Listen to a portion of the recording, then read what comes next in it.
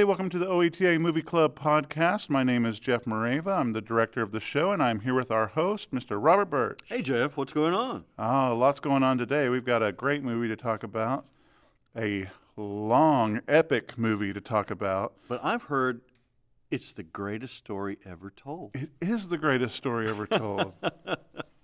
1965, greatest story ever told. It is an epic. It is over 4 hours. 420. But a great story. Yeah. And I mean, obviously, you know, the story of the telling of Christ and all of that. But yeah, a great movie. Great for Easter. Perfect timing for Easter. Yeah. Easter Sundays coming up this weekend, and yeah, we've got a great one to talk about. Yeah. So let's go over about some of the stars in this movie, because this movie is packed with star studs. Yeah, you know, when we read off the names of the stars, you know, as I'm introducing the show, it's like I take a big deep breath to get it all out. I mean, that's everybody from Shelley Winters to Jamie Farr is in this. Yeah. And what's crazy is the cast includes 8 Oscar winners and 10 Oscar nominees. But yeah, I mean, not Jamie Farr. Not Jamie Farr. No, Jamie Farr is not in that list. Lovable Klinger from MASH. You know. Oh yeah, yeah, great in MASH. And John Wayne is in this. Yes, John Wayne, who apparently took multiple takes to get his one line. Tell the story. His one line. I mean, you've got producer George Stevens did many takes of John Wayne's one line. Truly, this man was the Son of God. Just one line, he says. One line. And, of course, I can't hear it without thinking of his Southern accent. Truly, this was the Son of God, right? That's my really bad. That's pretty good. That's not bad. I'm working on it. Yeah, so rumor has it that at one stage, Stevens just finally pled with Wayne to show more emotion, an overwhelming sense of awe, as it's put. And during one take, Wayne changed the line to, truly this man was the Son of God. Yeah, so he got that a little turned around. Yeah, so John Wayne, God bless him. Yeah. I mean, I can't imagine how many takes it took to get that one line down as a Roman centurion. And he's the first person hired for he's the first actor hired for this film, and they started publicity like when they first started their pre-production, because it's 4.5 years that they put out that first publicity photo of him in costume to when the film came out. 4.5 years. 4.5 years. Well, that's because it's such a long movie. It took them that long to... No, actually, it did take a while to shoot it, of course, but it also... The main delay, I guess you would say, in getting the film released was the editing process. Right. It was in editing for over, 14 months. Crazy. They finished shooting, and... I mean, it was.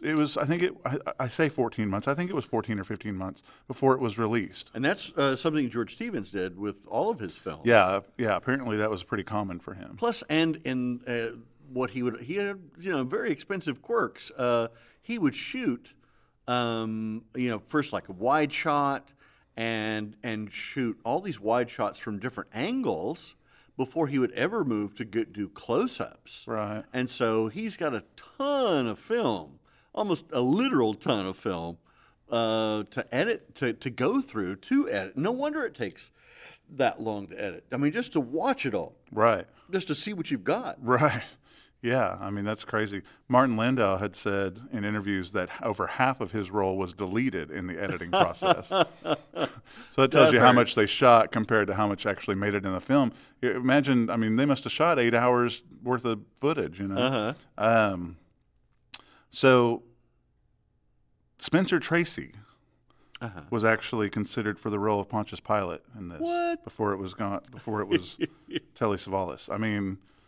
I think Telly Savalas is much more suited to this. Yes, yeah. I agree. And this is actually the movie that made him shave his head. And apparently, he just decided to keep it shaved for the rest of his life. He liked the way it looked. He liked the way it looked. It probably got him more interesting roles. So if it weren't for this film, Kojak would have had hair. Just think about that. Just think about that. That's funny. So, Spencer Tracy would have been, I don't know. It just would have been interesting. But the reason he didn't take it is because it was a conflict with It's a Mad, Mad, Mad, Mad, Mad World, which we just showed a couple months ago. And it was shooting at the same time. He was shooting at the same time in 63. They were shooting this in 63, released in 65. They were shooting it in 63 at the same time that he was doing Mad, Mad, Mad, Mad World. Yeah. So, but... yeah. But, yeah. Here's... Oh, go ahead. No, you first. I also thought it was interesting that Elizabeth Taylor was offered a role in this as Mary Magdalene before, but she didn't take it, obviously. She was originally offered the role first. Well, and Gene Simmons was also offered the role, but turned it down. Yeah. So the actress that did get the part, Joanna Dunham. Yeah, she got pregnant during the shooting of this. So the director George Stevens, shot her, from like the chest up, chest up. Yeah. Which apparently the first several scenes she was in were shot very wide. So apparently it's pretty noticeable. That how the different takes are. But and I joked that it was Immaculate Conception. So Max von Sydow, he was an unknown at this point. He is a Swedish his actor. First film. It was not his first film. First American film. Right. Yeah. But I think it's hilarious that he's played Christ and Satan. Right. And he's the title character in The Exorcist. Yes. Right. Yep. Now, he had done like Ingmar Bergman films. He'd done Wild Strawberries and The Seventh Seal, but Stevens wanted somebody that was not recognizable to American audiences, so that they could really buy in on that this man is Christ. Right. It's a kind of a difficult thing to pull off. But he felt it a little limiting on the set. He couldn't smoke. He couldn't drink. He couldn't have a drink with the cast, and he felt uncomfortable. Kissing his wife on the set. Or being affectionate to her. What would that look like? There's Jesus over there having a cigarette. Right. Well, David Lean also shot a few scenes from this movie. Great director, David Lean. Director. In between Lawrence of Arabia and Dr. Zhivago. Shot a few scenes of this for George Stevens. Yeah, he was like a favor to him. He shot the scene with Claude Rains and Jose Ferrer. Yeah. Now let's talk a little bit about where this movie was shot, because you look at it and it really does look like the Holy Lands. I mean, it really does. But it's supposed to. It's supposed to. That's the magic of movies. But no, it was all shot in the American Southwest: Arizona, California, Nevada, Utah, Nevada. Yeah, you say potato. I say Nevada. Utah. Pyramid Lake was what was used for the Sea of Galilee. And Lake Moab. Lake Moab was used to film the Sermon on the Mount. California's Death Valley was the setting of Jesus' 40-day journey into the wilderness, which is perfect. Perfect for that. The director went on to say that I know that the Colorado River is not the Jordan, nor is southern Utah Palestine, but our intention was to romanticize the area. Sure. And I guess, filming would have been hard, in the Holy Lands, and scenescape has changed so much since these times, biblical times, to 1965 or 63 or 60, whenever they started filming. You didn't have to get, passports for everybody. You didn't have to fly everybody over there and put them up, overseas. You didn't have to deal with foreign governments or anything like that. And you've got the grandeur of the American Southwest as a backdrop, which is what he intended. Yeah. Charlton Heston, though, he said if the Jordan had been as cold as Pyramid Lake, that Christianity would never have gotten off the ground. The John the Baptist sequence, right? Right. That's funny. Standing all day waiting for lights to be set and everything like that in that cold water. Yeah. Just the screenplay. We were talking about how long this movie took to film and took to edit, but I didn't realize that the screenplay took 3 years to write. I mean, like you said, they were doing publicity photos 4 years before this thing came out. George Stevens was not in a hurry. No, he was not. Which the executives, the producers don't like that. They don't. They don't. They want you to get on with it. Yeah. George Stevens now, he was making the Diary of Anne Frank when he learned that 20th Century Fox had bought the rights to this. And, it had the rights to the radio series from the 1950s is when they first originally got the rights to this. Yeah. Huh. There was a radio series? A radio series of this in the 1950s. Interesting. Yeah.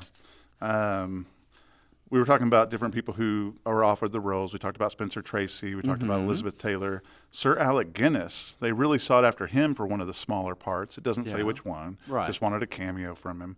But he would have been great. He would have been great. And Plug, we're seeing him next week. Oh. In The Man with the White Suit. Shameless plugs. Shameless plug.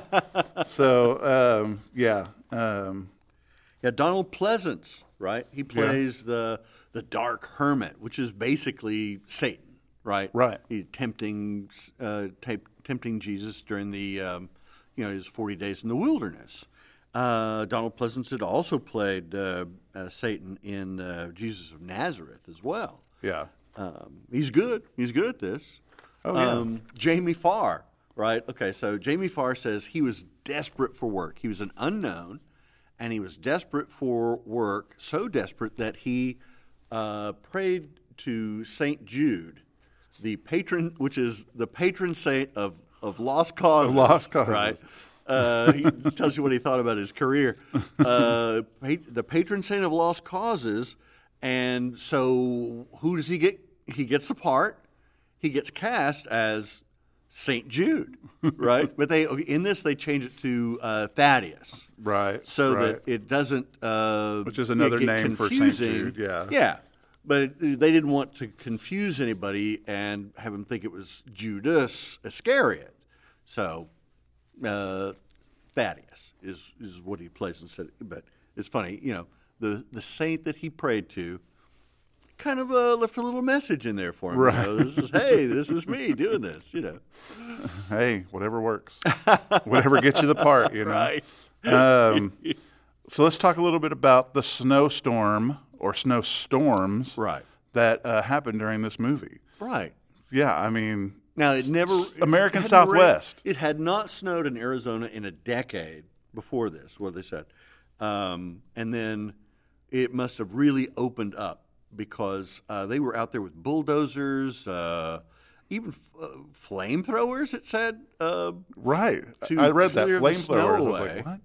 And which is, that's kind of a shortcut and a fun way fun and very dangerous way to oh, sorry, Christ, I didn't mean to burn you. Oh, Max von Sydow, sorry.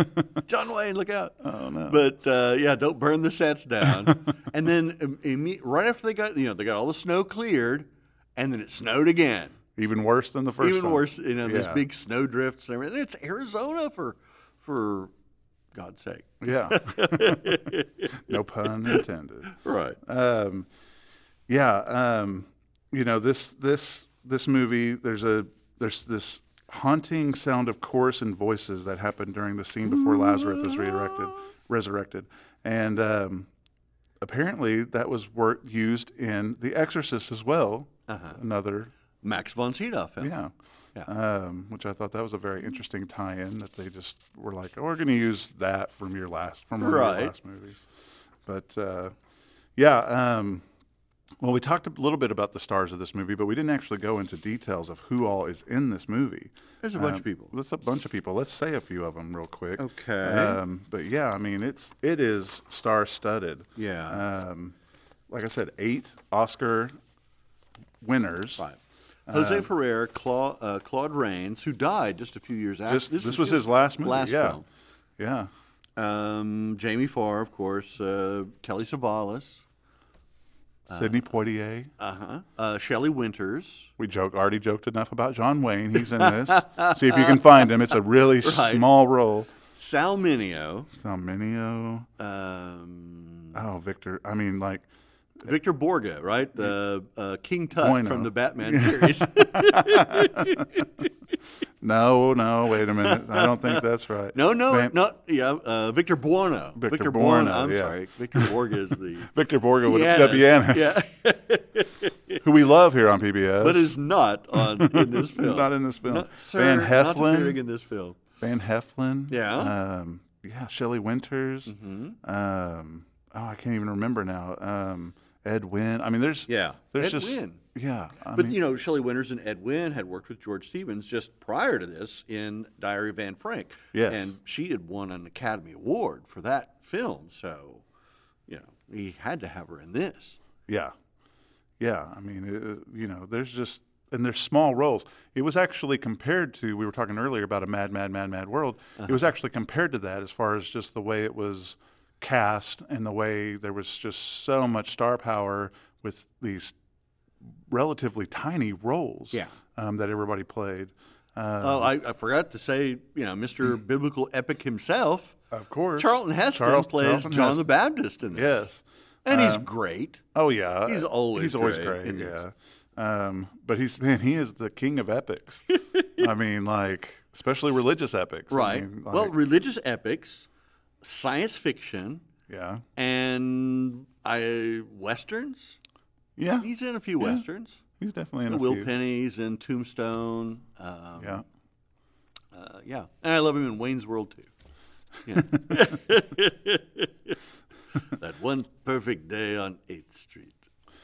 Well, let's talk quickly because we're almost out of time. But I always hate to bring this up because it makes it sound like the movie's not very good. But this movie's very good. Yes. But it was not a box office success. Right. And it made 20th Century Fox and several other movie companies.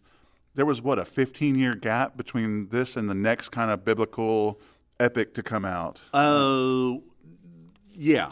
And it was 15 years before there was another film that bombed at the box office as bad as this. Yeah. Which was Michael Cimino's Heaven's Gate in 1980. Yeah. And so, they were not going to put any money into another biblical epic. Right. As long as those... I think you had to have a whole new generation of producers. Right. Everybody had to, the institutional knowledge had to have been, weaned out before you're going to get somebody to say, yeah, let's green light that really long biblical epic, Yeah. I mean, yeah. They also, one of the other reasons that this was a box office considered a success was because it just didn't make its money back. They spent $2 million on this movie, and $2 million on pre-production. Just on pre-production. Right. Yeah, that's true. Yeah, I mean that's a lot of money in 1965. Right. I mean that is a ton of money. Yeah. So. Well, I guess we're at the end of our time here. Oh, all right. I want to thank everybody for listening. Tune in again next week. Send us a celebrity photo. We always love getting those. Please send a story along with it. Let us know the details behind the photo and how you got it and when you got it and all that stuff. And not just a photo of a celebrity, but a photo with you. Yes. Or someone you love in the photo with the celebrity. It's always great. Yeah. Yeah, we do prefer you to be in it. That way we know it's just not taken off the internet. And here's a picture of Jimmy Stewart. Okay, thanks. But yeah, we love getting those. We love showing those on the air. That's a really fun segment we get to do each week. Tune in every Saturday night at 9. We repeat the following week on Fridays at 11 with an encore performance of each movie. So you get 2 chances to see it, or you get a chance to tell your friends and neighbors, hey did you see this? Oh, well, it's on next Friday. Check it out. So yeah, we love getting all that. And next week, like I was saying, Sir Alec Guinness, Man in the White Suit. Man in the White Suit. It's a good one. So we'll be back to talk about that next week. Okay. And until then, take care, everybody. Bye-bye. Make sure to like and subscribe to the podcast. You can preview all upcoming OETA Movie Club films at oeta.tv/movie club. And please, send your celebrity photos to P.O. Box 14190, Oklahoma City, Oklahoma 73113, or you can email them to us at oeta.tv/movie club. And of course, tune in every Saturday night at 9 and on Fridays at 11. We'll see you on the couch every weekend for a great movie and fresh popcorn.